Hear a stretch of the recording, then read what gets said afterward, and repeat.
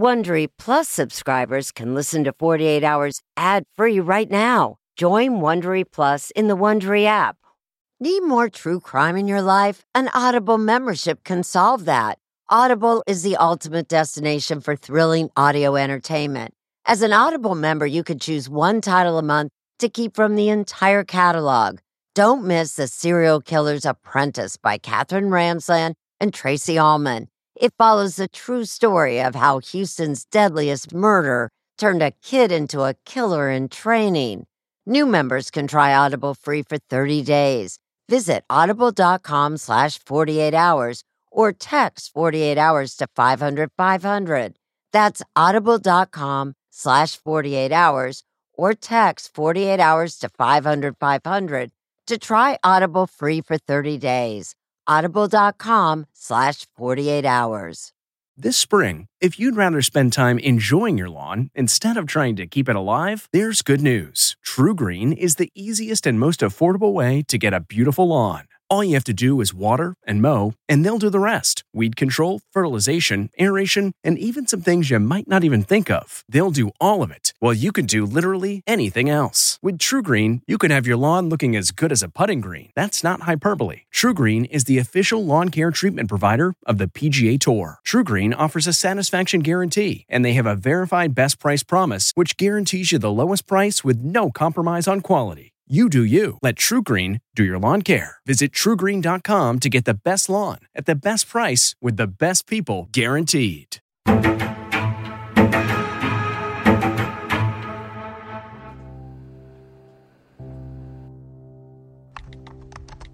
Hi, I'm Linda O'Keefe, or Linda Ann O'Keefe if I'm in trouble with my mom.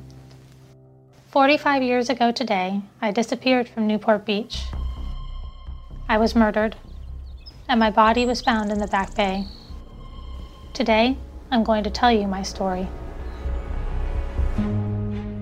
July 6, 1973, 2 days after the 4th of July, Linda was attending summer school. Young girl, 11-year-old, growing up in Corona Del Mar. Usually, I ride my bike to school. The ride home is easy because it's almost all downhill. But today, I got a ride, so no bike. It was a Friday. Everyone was excited. It was a weekend and that you were going to hang out with your friends. At the end of her school day, she called her mother from the office and asked her mother to come pick her up.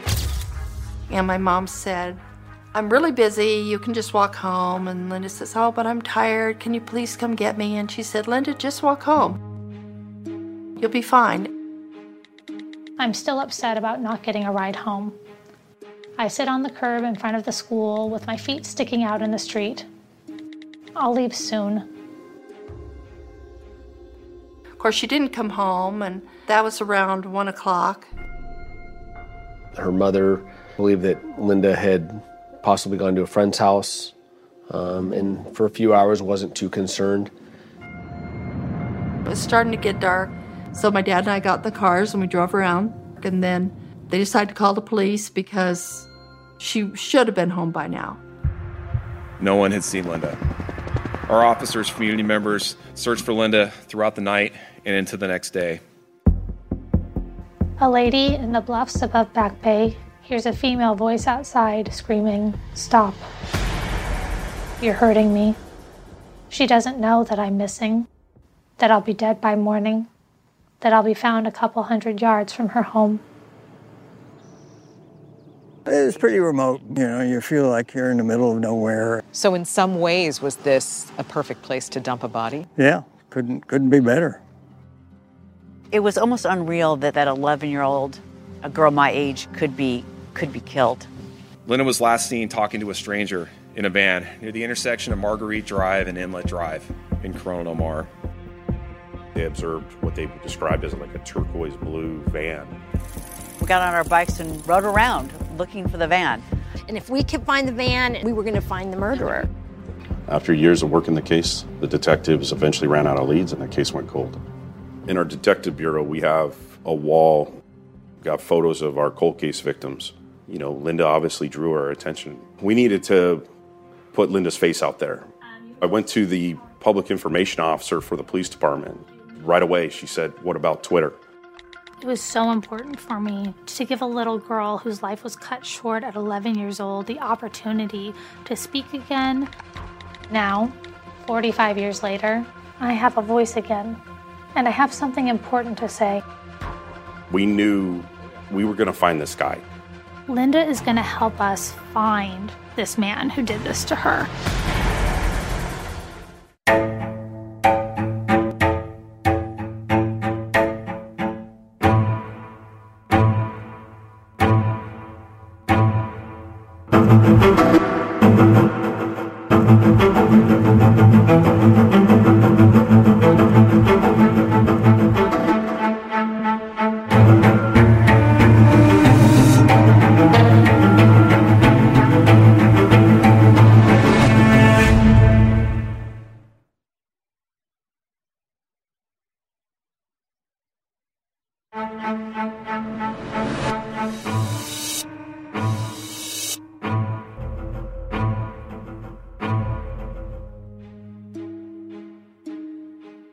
Orchid Avenue. That's the street I grew up on. It's a small house, and we lived here most of my life. At 8 a.m., I walk out my front door and have no idea that it will be the last time. On July 6th, 2018, exactly 45 years after Linda O'Keefe disappeared, the Newport Beach Police Department launched their unusual campaign for new leads on the cold case on Twitter. When a victim speaks, we want to listen. The last day of Linda's life and its tragic end unfolded in a series of tweets. It was written from the 11-year-old murder victim's point of view and gave her a voice that resonated around the world.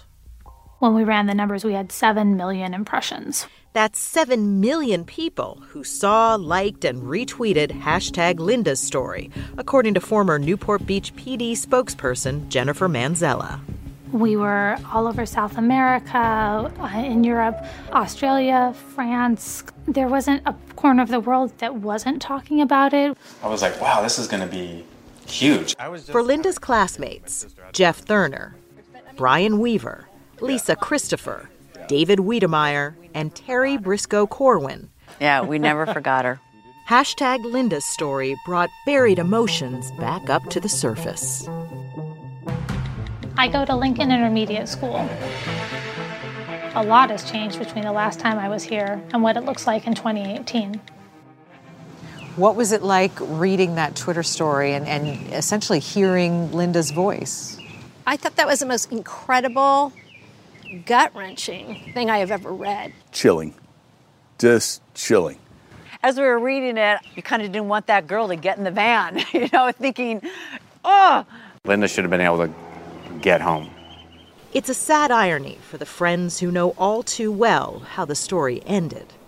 In 1973, they were all carefree 11-year-olds growing up in the sleepy beach town of Corona del Mar. What was Corona del Mar like back then? Shangri-La. It was Shangri-La. Like perfect utopia. I mean, you would hop on your bike and you would let the freedom and just the day unfold, and it was magic. In those magical memories of their youth, Linda remains frozen in time. She was really shy. Quiet to herself, but sweet, very, very kind. I would just pass her through the hallway. She was a cute girl, and it was like, just beaming red as soon as she'd smile or whatever else. She was just a very gentle, lovely soul. Linda's older sister, Cindy Borgeson, spoke with us via Zoom. She loved Billie Holiday. She loved old blues music. And I had a Blood, Sweat, and Tears album in high school. And God Bless the Child was one of her favorite songs. And the strong seem to get more. And sometimes we'd find her and she'd just be in bed reading. She loved stories. We both really loved Nancy Drew. Linda was the middle child and shared a special bond with her dad, Richard, a machinist. He would go out and work on projects, and she would go out and help him. They had a real bond. They loved to hang out together. Their mom, Barbara, was an artist and working seamstress. Your mom sewed all of your clothes, you and your sisters? Most of them. She was a really gifted seamstress. Some of Cindy's happiest memories are of family trips to the great outdoors, where Linda, a Girl Scout and nature lover, fit right in. And our family would vacation in the redwoods, and we'd be camped by a creek, and she would just crouch down, and these little newts and little snakes would just come right to her. Do you think Linda saw the beauty in the world? Absolutely. And she always seemed to see the good in people. That made her murder all the more horrific and shattered the idyllic life they knew. How do you make sense of it as an 11-year-old? You can't even grasp death. You just knew she wasn't going to be there anymore. What Lisa couldn't have known then was that this unfathomable tragedy would unfold moments after she saw Linda at summer school. Linda was on the phone with her mom in the school office, begging for a ride home. She was upset, crying. Just very, very sad. And then she left the office, and I walked out behind her. I went the opposite direction. Cindy had overheard her mom's end of the call, telling Linda she was too busy with work to pick her up from school. Cindy and her mom would play the if-onlys over and over in their minds. I felt terrible for not insisting that I go get her. None of this would have happened. At around 1:15 p.m. on that July 6, 1973, less than an hour after Linda had called home asking for a ride, a mother and daughter spotted her near this intersection, about a mile from her house. She was talking to a man who'd pulled up next to her in a van. It was the last time anyone saw Linda alive. Late tonight, the police will talk to a young woman named Janine. She and her mom are driving up Marguerite right now, and they see something they won't forget for a long time. It's me and a turquoise van. If you close your eyes, you can remember it like it was yesterday? Oh, yeah. I don't even need to close my eyes. Janine, who goes by the nickname Jandy, was 19 at the time. She and her family lived a few houses down from the O'Keeffes. I saw Linda standing like you were he, about this close. And the van is right there in the street. The door is open. Did you think danger? No. I just thought it was odd because I never see those girls without their parents or with one of their siblings. They always stayed together. Jandy wouldn't realize the significance of what she'd seen until that night when she came home from work.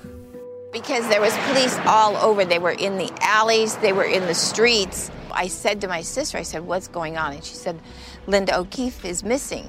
And I said, Jandy immediately went to tell detectives on the scene what she'd witnessed. The sun is setting, and there's still no sign of me. By the morning of July 7th, the search for Linda had intensified. Around 10 a.m., about 3 miles from the O'Keefe home, Ron Yo, a local architect, was biking along a nature trail known as the Back Bay with his young son. Was this place fairly hidden? Yes, but it was mostly people that enjoyed looking at birds and the water and the peacefulness and that. I looked over to the side and said to my son, this is a good place to find frogs. And that's Instead, they made a gruesome discovery. There was this body just nestled right into this little area here. I would imagine that image is pretty clear in your mind still today. It is. After all the time, it's one of the few things I can still remember. They see a young girl's body still in my mom's homemade dress. I've been strangled. This is now a homicide investigation.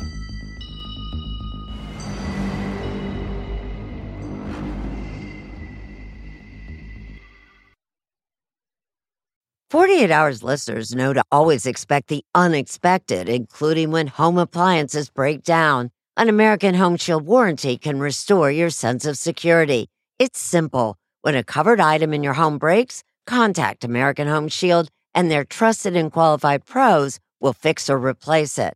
Right now, you could take 20% off.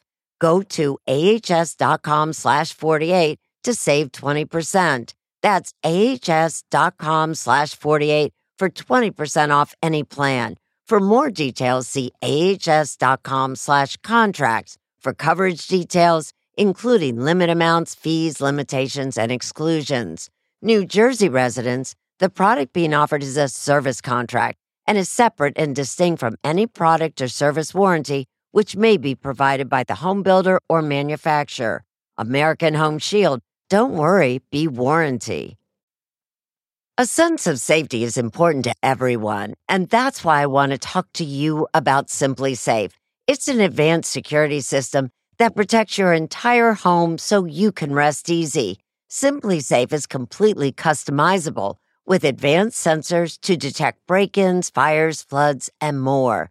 You can have 24/7 professional home monitoring for less than $1 a day. So try SimpliSafe for 60 days risk-free. If you don't love it, you can return your system for a full refund.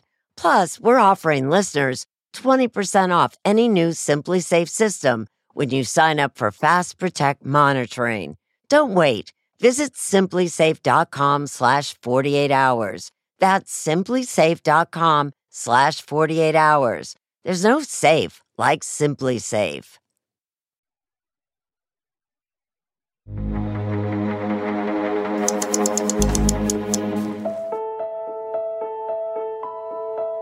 The search for Linda Ann O'Keefe is now the search for Linda Ann O'Keefe's killer. Was it someone I knew? A stranger? The man in the van? There are so many questions. So I get home from work around 1, and there's just lots of police cars around the house. I walk up to the porch, and I see my dad just weeping uncontrollably. Linda's father had been the one to identify her body. It's not making sense to me. Looking and seeing my mom sitting in the living room weeping, the last thing I imagined was that Linda had been killed. It was like being punched, like the air was knocked out of me. Just 2 days later, more shocking news. A member of their own community was arrested. Newport Beach PD detective Sergeant Court Depweg. There was a suspect that came forward and tried to admit to kidnapping and killing Linda. The supposed killer, a young man named Peter Wooten, who just graduated high school with Cindy. I was looking through my senior yearbook, and I remember thinking, well, he's odd enough that it's possible. We brought him in for an interview, asked him questions only the killer would know. Wooten was held for 2 days, but nothing connected him to Linda's murder or a van like the one Jandy had seen next to Linda the day she disappeared. I could tell you right from the get-go that wasn't him. As it turns out, police say Wooten's confession had just been a ploy for notoriety. How agonizing for your family. For a moment, people thought that he was responsible for your sister's death. Right. People were angry. My father was furious. Wooten was released the same day Linda's body was being laid to rest. The room was packed out. There were a lot of my friends from high school. There was Linda's Girl Scout troop. It finally hit me that it wasn't just a bad dream, that it was really happening. Newport Beach investigators went back to square one, trying to identify a suspect. So about here is the spot where... Under hypnosis, Jandy and her mom provided details about the turquoise van and the man they'd seen talking to Linda. They said he was a white male. He had curly hair, tan skin. Newport Beach PD generated this composite sketch based on that description. I tried to give them a license plate, but after the third time I just said, it's not working. I wish I could have helped more. Our 11-year-old selves, we all got on our bikes and we all wanted to help. We were looking for the van. Did you think maybe it was somebody that you knew? Yes. Oh, yes. Everybody's older brother was under scrutiny. Because the idea that he was out there, right, scary. It was to scary. an 11-year-old kid must have been terrifying. It was scary. With no license plate number and just a sketch, investigators were grasping at theories. They were looking for a needle in a haystack at that point. The crime scene provided few clues. Several tire tracks were photographed and examined, but with no vehicle for comparison, it led nowhere. Detectives were hoping the autopsy would provide some leads, but it only told a horrific tale at the time. We knew she had died a pretty violent death. The Orange County Coroner's Office found that Linda had been sexually assaulted, and there were ligature marks around her neck. There was a clear indication she had been strangled. And scratches from Linda fighting for her life. You could only imagine how horrific it was for her, how scared she was. The coroner's office placed Linda's time of death between midnight and 2 a.m. That's about 12 hours since she was last seen talking with that man in the van. And detectives would learn that at around 11:30 p.m., while the massive search for Linda was still underway, a woman who lived in the bluffs up above where Linda's body was found heard a female voice screaming, "Stop, you're hurting me." But she never called police. That was devastating to the case. It's a missed opportunity that Sergeant Depweg and Detective Mike Fletcher say might have altered the entire case. If that call had been made to the police department, it would have solicited a police response. A massive police response. To that area. With the resources that were here, that would have put a net around that area and potentially have caught the suspect. And maybe have saved Linda. Yes. Was this a solvable case? I don't know. I think the detectives back then did everything that they could for what they had back in 1973. There was a lot of unanswered questions. Questions that might never have been answered, if not for a forward-thinking criminalist. Without Jim White, I don't know that we'd be sitting here today. How remarkable is it that this little piece of evidence survived? This one little screw cap vial with 2 little swabs in it that lasted all that time. The DNA sat. For years. Sat in a freezer for decades. Decades. Waiting patiently for science to unmask the killer. My name is Linda O'Keefe. What is his name? See Linda's story and more of the evidence on Facebook at 48 Hours.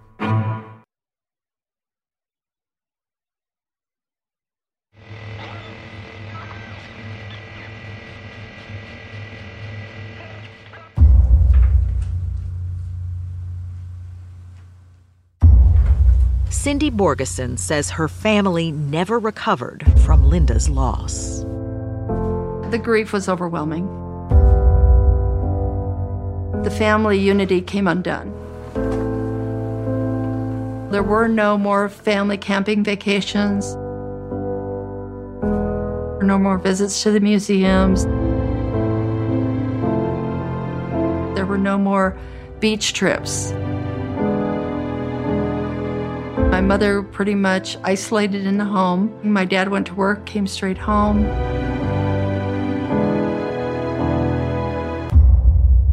Linda's parents would die never knowing who took their daughter, her mother forever haunted by that last phone call.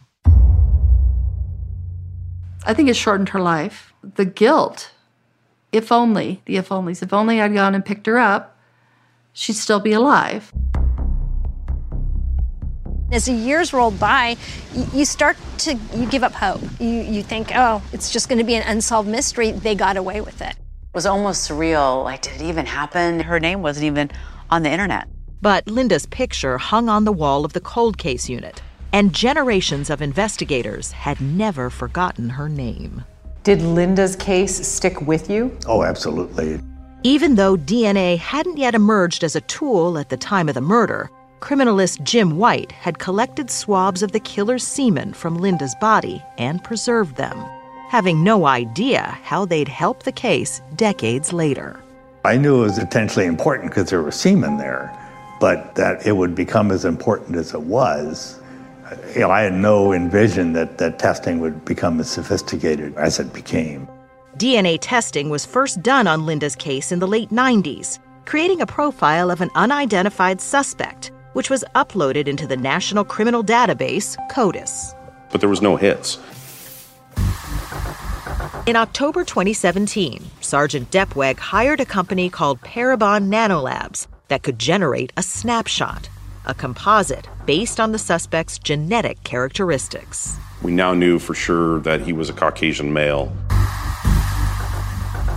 We had some identifying attributes that we didn't know before because all we had is a composite from 1973. If science could give the assailant a face, could it give him a name? For over 40 years. A jaw-dropping arrest in another case would prove it was possible. We found the needle in the haystack. In April of 2018, authorities in California announced that Joseph James DeAngelo, a former cop, was the notorious Golden State Killer, responsible for at least 13 murders and 50 rapes between 1975 and 1986. It was the first arrest in a case solved through genetic genealogy, a painstaking process of finding relatives of an unidentified DNA profile, then whittling it down until they came up with a suspect. We knew at that point we got a chance. We just didn't know how to do it. As it turns out, the Golden State Killer's arrest would not just give hope to the Newport Beach police investigators. I posted on Facebook about Golden State. When Dave posted that, they got him by DNA, and I'm like, okay, they gotta have something. Maybe it's Linda's turn. It's Linda's turn. For Linda's classmates, it was the catalyst to once again try to help solve the case. They formed a Facebook group, Justice for Linda Ann O'Keefe, and went to the Newport Beach Police Department to have the case reopened. Walked right up to the counter and said, this is going to sound crazy, but we want to talk about Linda O'Keefe. You didn't know that the police had her picture up on the wall? No. And they couldn't know what Court Depweg had in store. That social media campaign that would start 2 months later and end with the DNA composite. Depweg decided to make it public at the end of #LindaStory on Twitter. We were all together on pins and needles waiting to see who is this guy. 40 some odd years we have been racking our brains. Who could have done this? Did any of the Twitter leads pan out? No, but by putting that storyline out there, it paid off big time. #LindaStory didn't yield any substantial leads, but it caught the attention of an instrumental ally, CeCe Moore. I had heard about this case way back in college. Moore had just become the chief genetic genealogist at Parabon, the company that had made that DNA composite. So when Depweg asked her if she would show them how to apply genetic genealogy to find Linda's killer, she was only too happy to help. We needed her to basically hold our hand through this. To actually have an opportunity to help solve a case that I had known about for 30 years, that's an amazing opportunity. Using the same methods as investigators from the Golden State Killer, they uploaded the killer's DNA profile into a public database called GEDmatch, where people voluntarily submit their DNA looking for family members. That really opened up our investigative leads. Now we were actually identifying people that shared DNA with our suspect.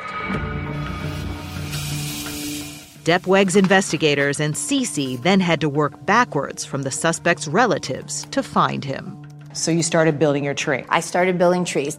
The DNA just gives us a guide. I'm immediately turning to public records, to obituaries, newspaper articles, social media, to try to piece these families back together. So this is our common ancestor way back in the 1700s. That's wild. With this suspect, you were going, and then you hit a wall. This was a very difficult case. So I need to find someone who descends from each of these common ancestors, and we weren't finding him. But while one family tree withered, another firmly took root. In December 2018, a commercial DNA testing company called Family Tree DNA opened up its database to law enforcement for solving violent crimes. It would be a game changer. I remember like it was yesterday. My phone rings and it's one of the higher levels directors at Family Tree DNA. He says, real nonchalant, I think I have your suspect identified. And I said, oh, you have a close family member match? And he says, no, I think I have your guy. What do you think of investigators using social media for help in cold cases? What makes a life a good one? Is it the adventure you have? Or the friends you find along the way? Maybe it's pursuing your passion while striving to protect, defend, and save what you believe in every single day. So what makes a life a good one? In the Coast Guard, we think it's all of the above and more. But you'll have to find out for yourself. Visit gocoastguard.com to learn more. The comfort of your favorite seat is now your comfy car selling command center, thanks to Carvana. It doesn't get any better than this. Your favorite seat's the best spot in the house. Make it even better by entering your license plate or VIN and getting a real offer in minutes. There really is no place like home. And speaking of home, Carvana will pick up your car from yours after you finalize your offer. Visit Carvana.com or download the app and sell your car from your comfy place.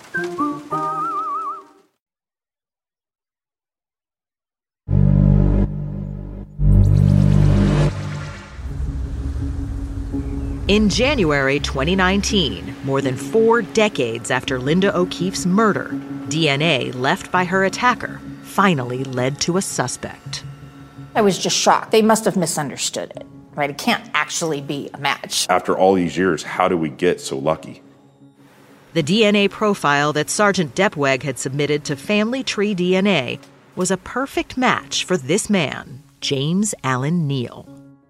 How did the suspect's DNA end up in Family Tree's database? He put it in there voluntarily. What kind of criminal mind does that? Luckily for us, not a bright one.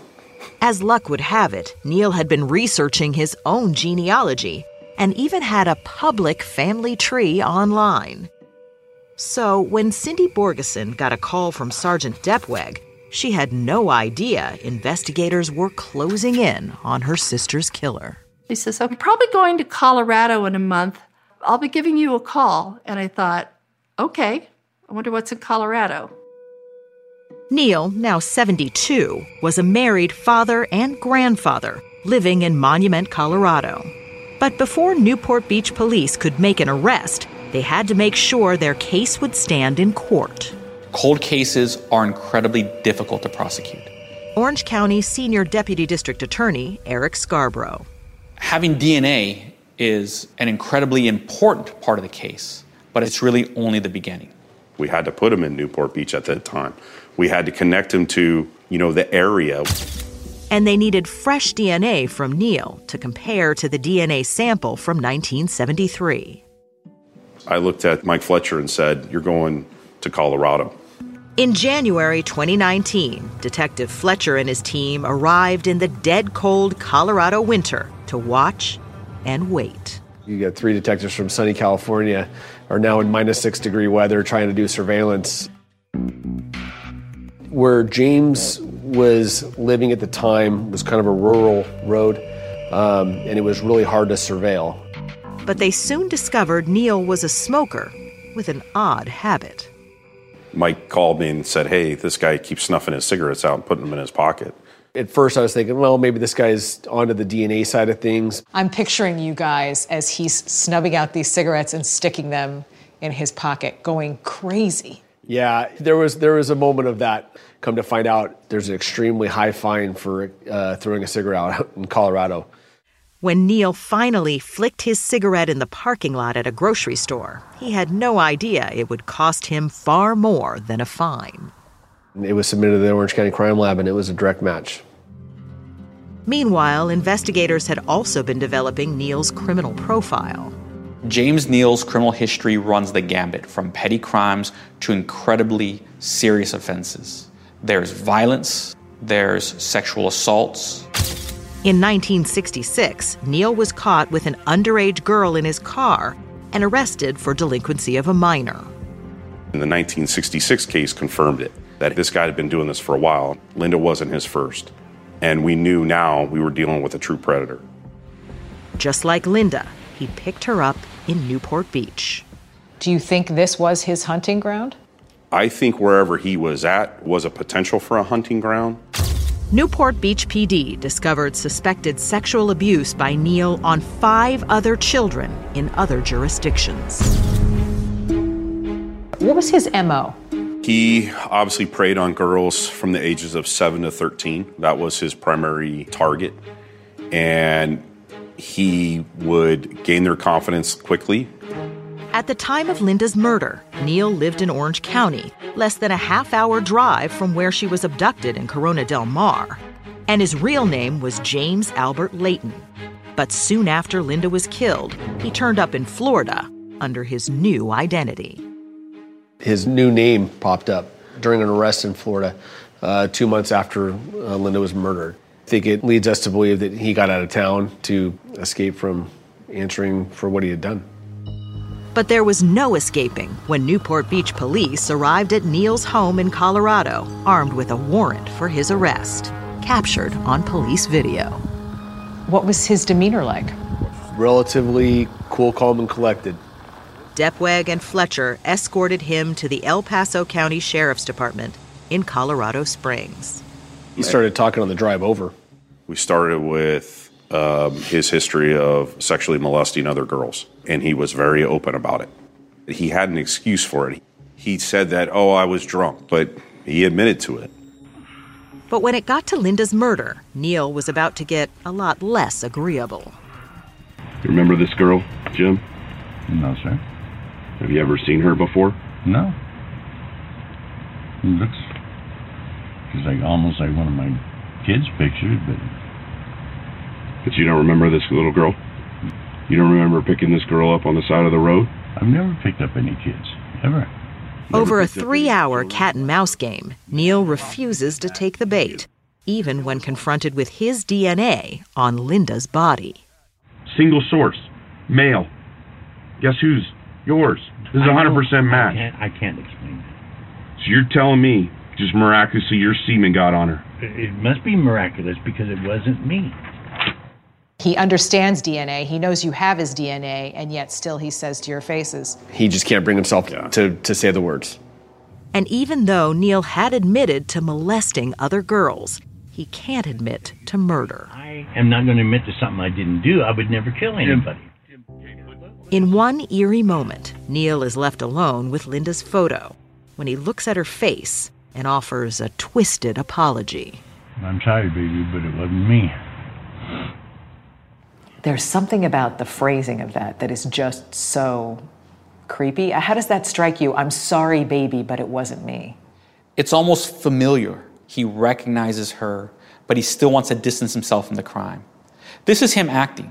Jim, you've had 45 years to convince yourself that you did not do this. It's time to take responsibility for what you did to this little girl. I don't need to be responsible for something I didn't do. Neil refuses to take any responsibility, but detectives already had what they needed. The evidence in this case speaks for Linda louder than James Neil ever could deny he wasn't involved. You did do it, Jim. No, I didn't. And you're being arrested for the murder of Linda O'Keefe. No, I'm sorry, I didn't do it. You're being arrested for abducting her, sexually molesting her, and then murdering that 11-year-old girl. The Newport Beach police had their man, but would James Neil still get away with murder?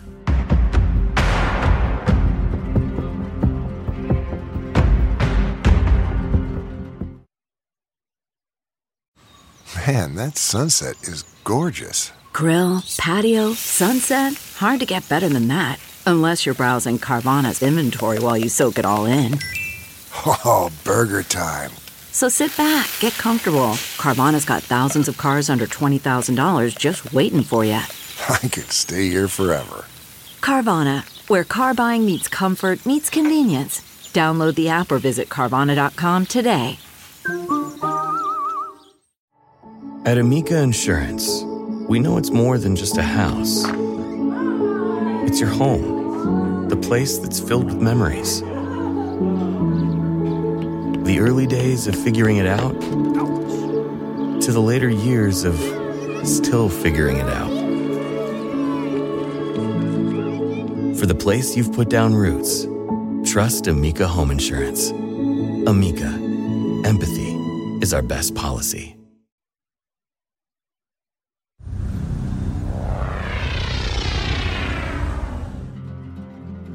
Before the rest of the world heard about James Neal's arrest, Cindy got the call from Sergeant Depweg that brought her family's saga full circle. I said, "Are you sitting down?" And he said, "We arrested him this morning." And I remember, like the day Linda's body was found, everything slowed way down. I was so excited. I felt, I wish my parents were here to hear this news. James Neal, now 72 years old, was arrested by our detectives yesterday at 6:29 a.m. Pacific time in Colorado Springs for the murder of Linda Ann O'Keefe. On February 20th, 2019, the Newport Beach Police Department and the Orange County District Attorney held a joint press conference to share the news. He's being charged with murder and two special circumstances, kidnapping and an act during the murder of a lewd and lascivious act upon a child under the age of 14. Linda's classmates were overcome with emotion. Shocked, happy, elated, and angry. He took this girl's life and went on to live his life. I was glad that he was still alive so he could be punished. This is the kind of case that you know you're going to do everything you can to hold the defendant accountable. But accountability looked very different in 1973. And Eric Scarborough would have to work with the laws in the books at the time the crime occurred. In 1973, Mr. Neal would have only been facing 7 years to life. When you hear 7 years, it blows your mind. However, thanks to the information unearthed by Newport Beach PD's investigation, the DA could up the ante by bringing in Neal's other alleged sexual assaults on children. So you could pull cases from other counties to establish, hey, this is his pattern of behavior. That's exactly what we were going to do. And they found even more evidence thanks to Newport Beach PD's viral Twitter campaign. Even though it hadn't led directly to a suspect, #Linda's story allowed them to get search warrants for all of Neal's electronic devices to see if he'd followed the case. They didn't find any searches about Linda, but what they found was just as disturbing. Evidence of child pornography, copious amounts of that to go through. The Orange County DA ultimately combined Linda's case with charges for 2 other young girls Neal had allegedly sexually assaulted between 1995 and 2002 in Riverside County, California. Those cases had never been prosecuted and were still within the statute of limitations. If Neal was convicted on all 3, it'd be enough to put him away for the rest of his life. There was other information we had that unfortunately was out of statute and we weren't able to charge it. But we do know that there were other victims out there. Neal's family declined our request for interviews and never made any public statements about the charges against him. During his arraignment in Orange County Superior Court, Neal pleaded not guilty on all counts. Now, Eric Scarborough would have to make jurors feel a sense of urgency on the decades-old case. How do you bring this case alive to a jury? That's the real challenge of the cold case. But really what it comes down to is finding ways of using that evidence, including the DNA, to tell the girl's story. Evidence like Linda's school bag found a few feet away from her body. Her mother had made it for the 4th of July, and its contents, a perfect time capsule of her harrowing last moments. A half-eaten orange, a little toy, school supplies and art supplies, her socks, and urine-stained underwear. What does that tell you? This tells you about what happened to her in her last minutes. This is the backpack of virtually any 11-year-old you might find today. And then you come to the evidence of her underwear and you realize that something very bad had happened to her. She was scared. Terrified. That information is essential. But a jury would never get to hear it. In the summer of 2020, James Neal died of natural causes in custody. There's no doubt in my mind he would have been convicted. The biggest heartbreak. The story ended so bizarrely, just as it began. And we were hoping to see the end of this guy standing before a jury and being convicted. So, David, you're the one who put the Facebook page up, Justice for Linda. Right. Was this justice for Linda? In some way, but truly justice, no. But I think it's closure. Closure and relief for Linda's sister, who says she forgave Neal before she even knew his name. I couldn't carry that pain in my heart. Obviously, God has protected me from a trial that would have been traumatic, because for years we thought, what did they do for 12 hours together? What happened? With Linda's case officially closed, her photo no longer hangs among the unsolved at Newport Beach PD. But she'll always live among Cindy's precious memories of a more innocent time. There's a portrait. It's the only family portrait we ever had done. When their family was still whole. My mother looks like Jackie O. My dad looks typical dad in the 60s. And the three of us girls are just smiling, beaming from ear to ear. What do you take from Linda's story? To be grateful for every day, the good and the bad. And grateful for the unexpected friends along the way. This whole support group of people that knew her that are now friends of mine, and their support and their encouragement and all of it was really fantastic. She mattered. And I really like to think and hope that our efforts helped just a little bit. Thank you to my family, friends, and schoolmates who never gave up hope. Thank you to the generations of investigators who worked on my case. Because of you, my story didn't end in July 1973. A devastating nightclub fire. 100 dead. More than 200 injured. People who were key to understanding this tragedy had remained silent. Why are you sitting here talking to me? We wanted the full story to come out. 48 Hours, Saturday on CBS.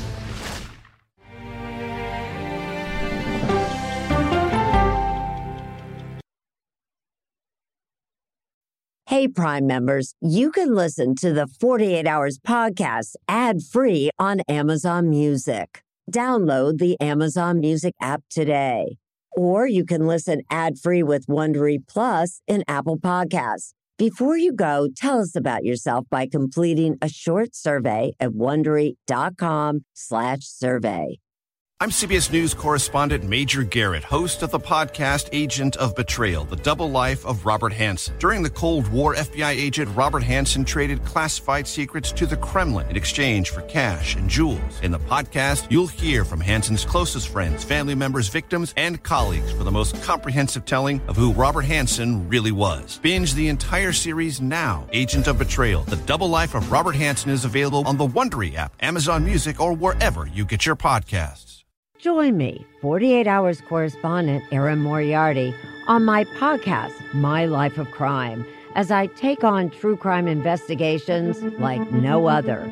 This season, I'm looking into the secrets within families, cutting straight to the evidence and talking to the people directly involved. Enjoy My Life of Crime on the Wondery app or wherever you get your podcasts. You can listen ad-free on Wondery Plus.